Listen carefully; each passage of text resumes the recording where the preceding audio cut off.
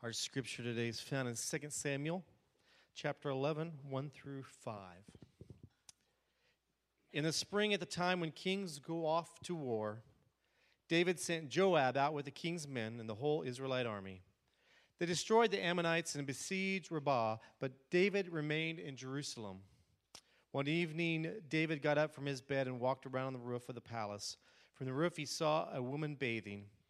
The woman was very beautiful, and David sent someone to find out about her. The man said, "Isn't this Bathsheba, the daughter of Eliam, and the wife of Uriah the Hittite?" Then David sent messengers to get her. She came to him and slept with her. She had purified herself from her uncleanliness. Then she went back home. The woman conceived and sent word to David, saying, "I am pregnant." The word of God for the people of God. Thanks be to God. The line that sticks out in the song that was just sung is that line, it just keeps getting me about the broken throne.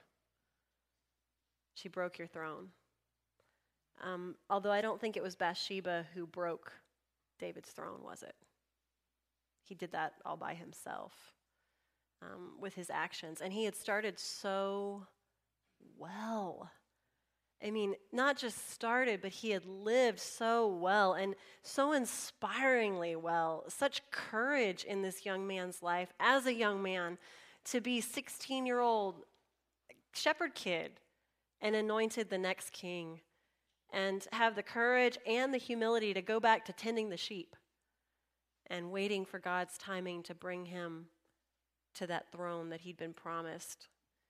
To go as the errand boy to the front lines and see a giant taunting not only the people of Israel and the army, but taunting and defying God, and to say, God won't stand for that.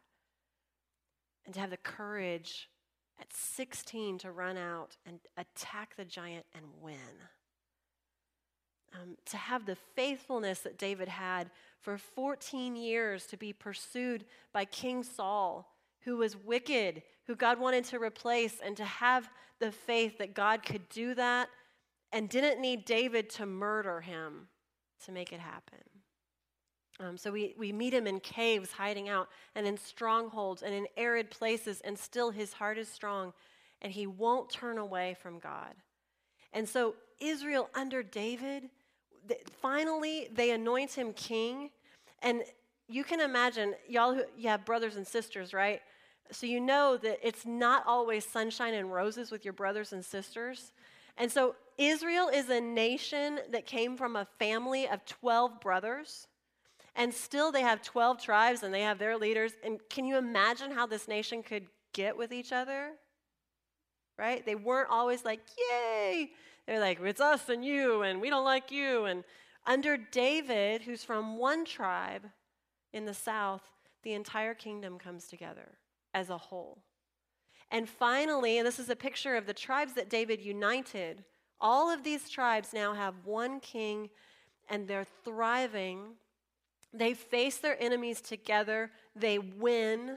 Their borders expand. Armies that were thinking about attacking Israel put their weapons down and offer a peace treaty. And the nations start doing exactly what God had said would happen. When Israel lived faithfully, the nations start coming to Israel. There's all these different people, Arameans and Hittites and people from all over start coming to be part of the family of God. It's a golden age. And what is leading this, because we've always had God here, but finally there's a faithful leader who is able to model for the people, live like this. So when he brings the ark, David brings the ark, which held the covenant, the 10 Commandments, and which was the physical reminder of God's presence for them. David brings it into the heart of Jerusalem, which he's recaptured, and guess who's in the middle of the procession? David. He's dancing, right? He's showing the people how to celebrate when God comes home. And then David builds a great palace for himself, and he thinks, oh, the ark of God, God's presence among us, is still in the tent that we built when we were wandering. We're settled. And so David gets in his heart to build a temple, the first ever temple for the Lord. And it's a good idea. And God says to David, you don't get to do this, but start getting ready because your son's going to do it. So David starts getting all the supplies together, and he gives so generously that the leaders of all these other tribes see the king's generosity, and they are generous. And then the people see their leader's generosity, and they are generous. So what we see under David's reign is the restoration of Israel, the golden age. We see them for this shining moment being all that God said they would be. And then comes 2 Samuel 11, what Pastor Greg just read. And the text gives us a clue. It says, when all the kings went to war, David sent the king's men and Joab to the front lines. He was supposed to be leading them. That's what he always did so courageously, is he's there on the front line. And whatever is happening here, we know it's not good because he's in the wrong place. And the Bible tells us that. When the kings went to war, David stayed in Jerusalem. Now, while he's there in the wrong place, he's sleepless. And y'all know the story. He goes up on the roof. He's looking around, and, the whole city that he's captured and built, I'm sure that was comforting. I'm sure it was terrifying, too, to think of what he was in charge of. And he's looking all around, and whoa, there's a naked lady over there. And she looks good, right? And he can't stop looking at her. He can't stop thinking about her. And so even when he goes back inside, and see, if we would have left it there, all of us face temptations. All of us. It's what we do with it. He goes back inside, and still he's not sinning yet. He just says, who is that naked lady over on that other house's rooftop? He wakes up his advisors. I need to know this right now. And they figure it out somehow, and they say, I think you're talking about Bathsheba. She's Uriah the Hittite's wife. Now, here's another chance for David to go, oh, she's married. And she's not just married, she's married to his friend. Now, we may not know that when we just read this text if we haven't read the whole story. But if you, instead of skipping over the list of names, right? If you go back in parts of Samuel and you read the list of names when it comes to David's 30 mighty men, the 30 they call them, guess whose name is there? Uriah the Hittite. Uriah has been with David over a decade. He's one of the guys who believed in him even when he's just a runt hiding in a cave in the wilderness. Uriah the Hittite, which means he's not an Israelite, came from outside of God's kingdom, pledged David his allegiance, and has helped him achieve the throne. Uriah the Hittite. Oh, Uriah. Well, David's back at the palace, but guess where Uriah is? He's on the front lines, of course. So here's the beginning of the sin. David thinks he can get away with this. So he brings his friend's wife, his subject's wife, over, sleeps with her, and sends her back before the sun comes up. That's what kings can do, right? But this king shouldn't have done that. Because this king is supposed to be different. So David gets a note a couple weeks later, and his heart stops. I'm pregnant. The secret could come out if David doesn't cover it up, which is what he decides to do. So he pulls Uriah off the front lines and asks him how the battle's going. Because you see, he could. Because they were friends, and this is one of his 30 mighty men. He gets, how's Joab doing? How's the army? What's the morale of the troops? Hey, Uriah, go on home and get a good night's sleep. I bet Bathsheba's been missing you. So David sends Uriah home to cover this thing up because Bathsheba can't turn up pregnant while her husband's at war. But instead of going home, Uriah goes to where David's servants sleep, which is probably in the courtyard on a mat in the dirt. And he makes a little pallet like he would in the army, and he sleeps in the courtyard with David's servants. He doesn't go home. This is a big problem for David. So he calls Uriah back in. Hey, Uriah, what's this I hear about you sleeping in the courtyard? My friend, you do so much for me. Go home. I'm sending you back soon. Go home, rest while you can. And this is what Uriah says to David. He says, how could I go home and sleep in a nice bed and kiss my wife and enjoy good food when my commander and my men and the ark of God are out in the fields? If they're all sleeping in the dirt, then so am I, in solidarity of heart with them. Guess where he learned that? So David, in a last-ditch effort, gets Uriah really drunk, and sends him home. Uriah, go home. And Uriah staggers back to his pallet. Another choice. And David sends Uriah back to the front lines carrying a little note with the king's seal. It's execution papers. His own. Uriah carries his death sentence to the front line, not knowing, because this is such an upright, good man, that he would never open a letter like this. And David knows it. And so David, who wouldn't, at one time, because he was so courageous, he was so close to God and so faithful, he wouldn't kill his enemy, sends one of his subjects, a loyal friend, to the front line to die, to be murdered. And so in the battle, they put Uriah, without him knowing, in the hardest spot, and Uriah is courageous, so he's fighting, and the whole army pulls back from him.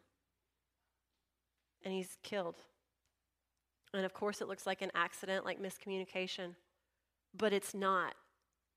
David ordered that. And Bathsheba mourns her husband, and then after a little bit of time has passed, but not too much, David marries her. And the story is that their first child is premature. And the throne is broken. Now, here's the good news. Two things. First of all, when God's people went to write this story for us, they included it. They didn't just tell us how great David was with the giants and with the other nations. They included how he was an imperfect human being and how he dealt with that. And the second thing great about this is when we start to let our hearts get crumpled and torn and ripped, and we start walking down a dark road, God doesn't think we're not valuable anymore.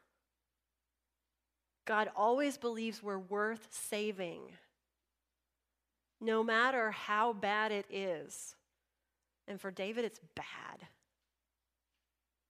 It's really bad. And so I want us to be comforted in that, that most of us are not going to be in a situation with adultery and then murder our friend, okay, and betray our nation.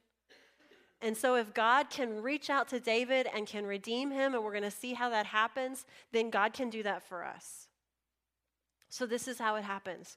When you find yourself walking down a dark path, there will be someone or something or some moment when you see this. And you're going to hate it.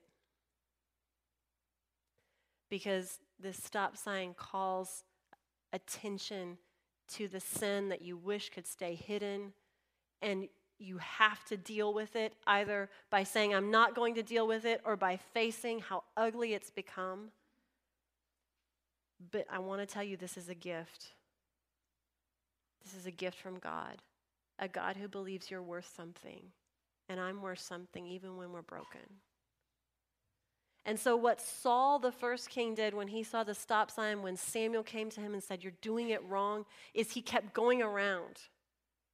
"I'm not," or "I did it for this," or "You don't understand," or "I had a better idea than God's idea." And so he keeps going around all of the stop signs. He refuses to change.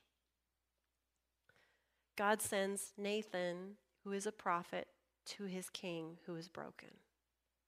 And Nathan tells David a story about his own sin without him knowing that it's him. And when David hears what this despicable man in his kingdom has done, he says, "That man should die." And Nathan says, "That's you." Now here's the moment. And this is where we see that David is courageous, not just against giants on the battlefield, but he's courageous against the giants inside of him, against the demons that are trying to take over in his heart. Because when he is confronted, David kneels down and says to his king 3 words: "I have sinned." That's courage. That's courage you and me have a hard time getting to. And certainly when the gravity of the sin is adultery and betrayal and murder, and he's the king, he could have executed that guy with the stop sign. But he kneels down before God and says, "I have sinned." And the very next thing God says to him is, "You are forgiven." Just like that. He didn't have to prove it, his sincerity, for a year walking around in pain and misery. He didn't have to pray and pray and pray and pray. He didn't have to, make some public display or announcement. He just talked to God and said, "I was wrong." And God said, "You are forgiven."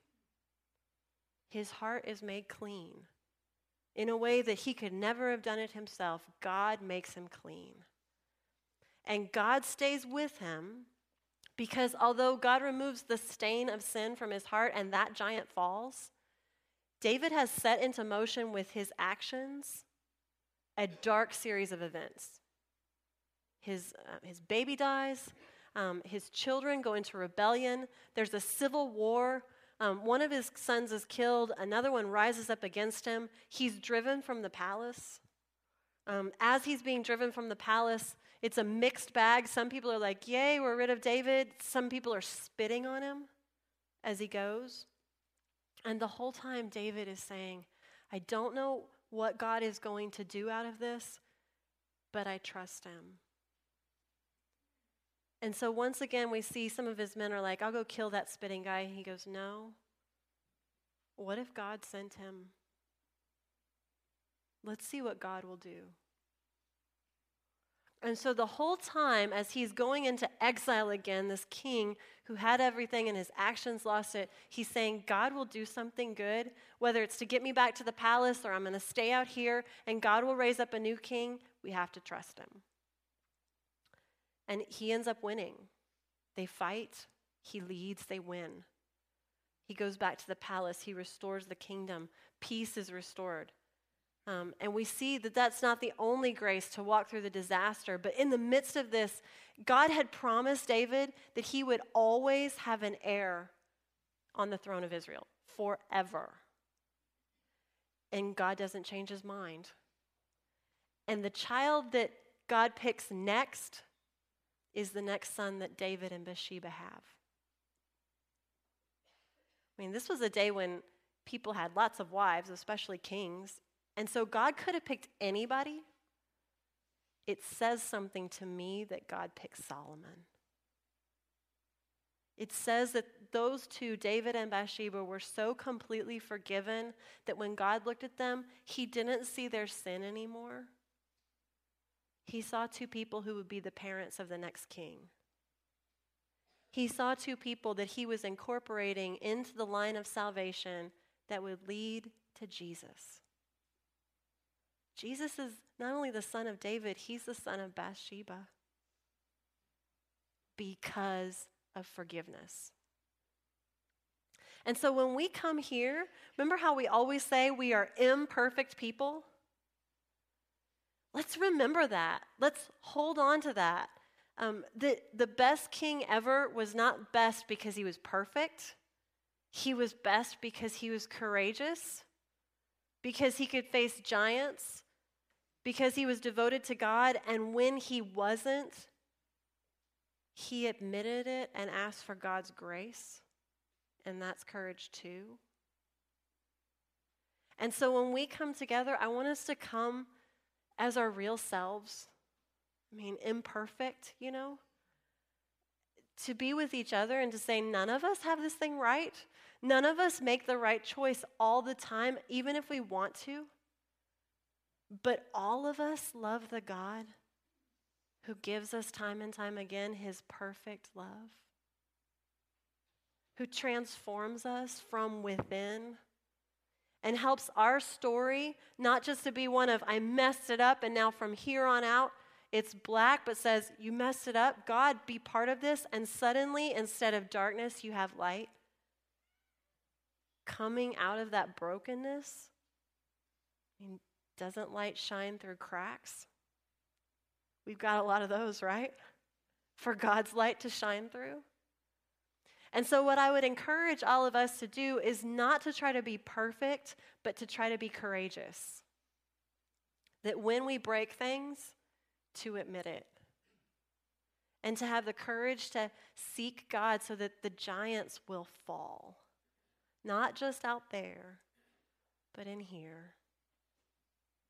And so that the story that we tell to each other and to the world is how God has redeemed us. And how the grace of God has transformed the brokenness so that light is shining. Let's pray. God, I pray that you would give each of us the courage to seek you as your servant David did. Help us to be ready to charge forward in your name, and help us to be ready to kneel down and admit our sins, which we do today. You know the depth of that brokenness, and you can also make it whole again. So God, please make us whole. Please help us to write with you a new story, to let your light shine out of the cracks we've made so that even they could become something beautiful. And remind us that we are never so broken that you don't value us and that you can't heal us. We ask this in Jesus' name. Amen.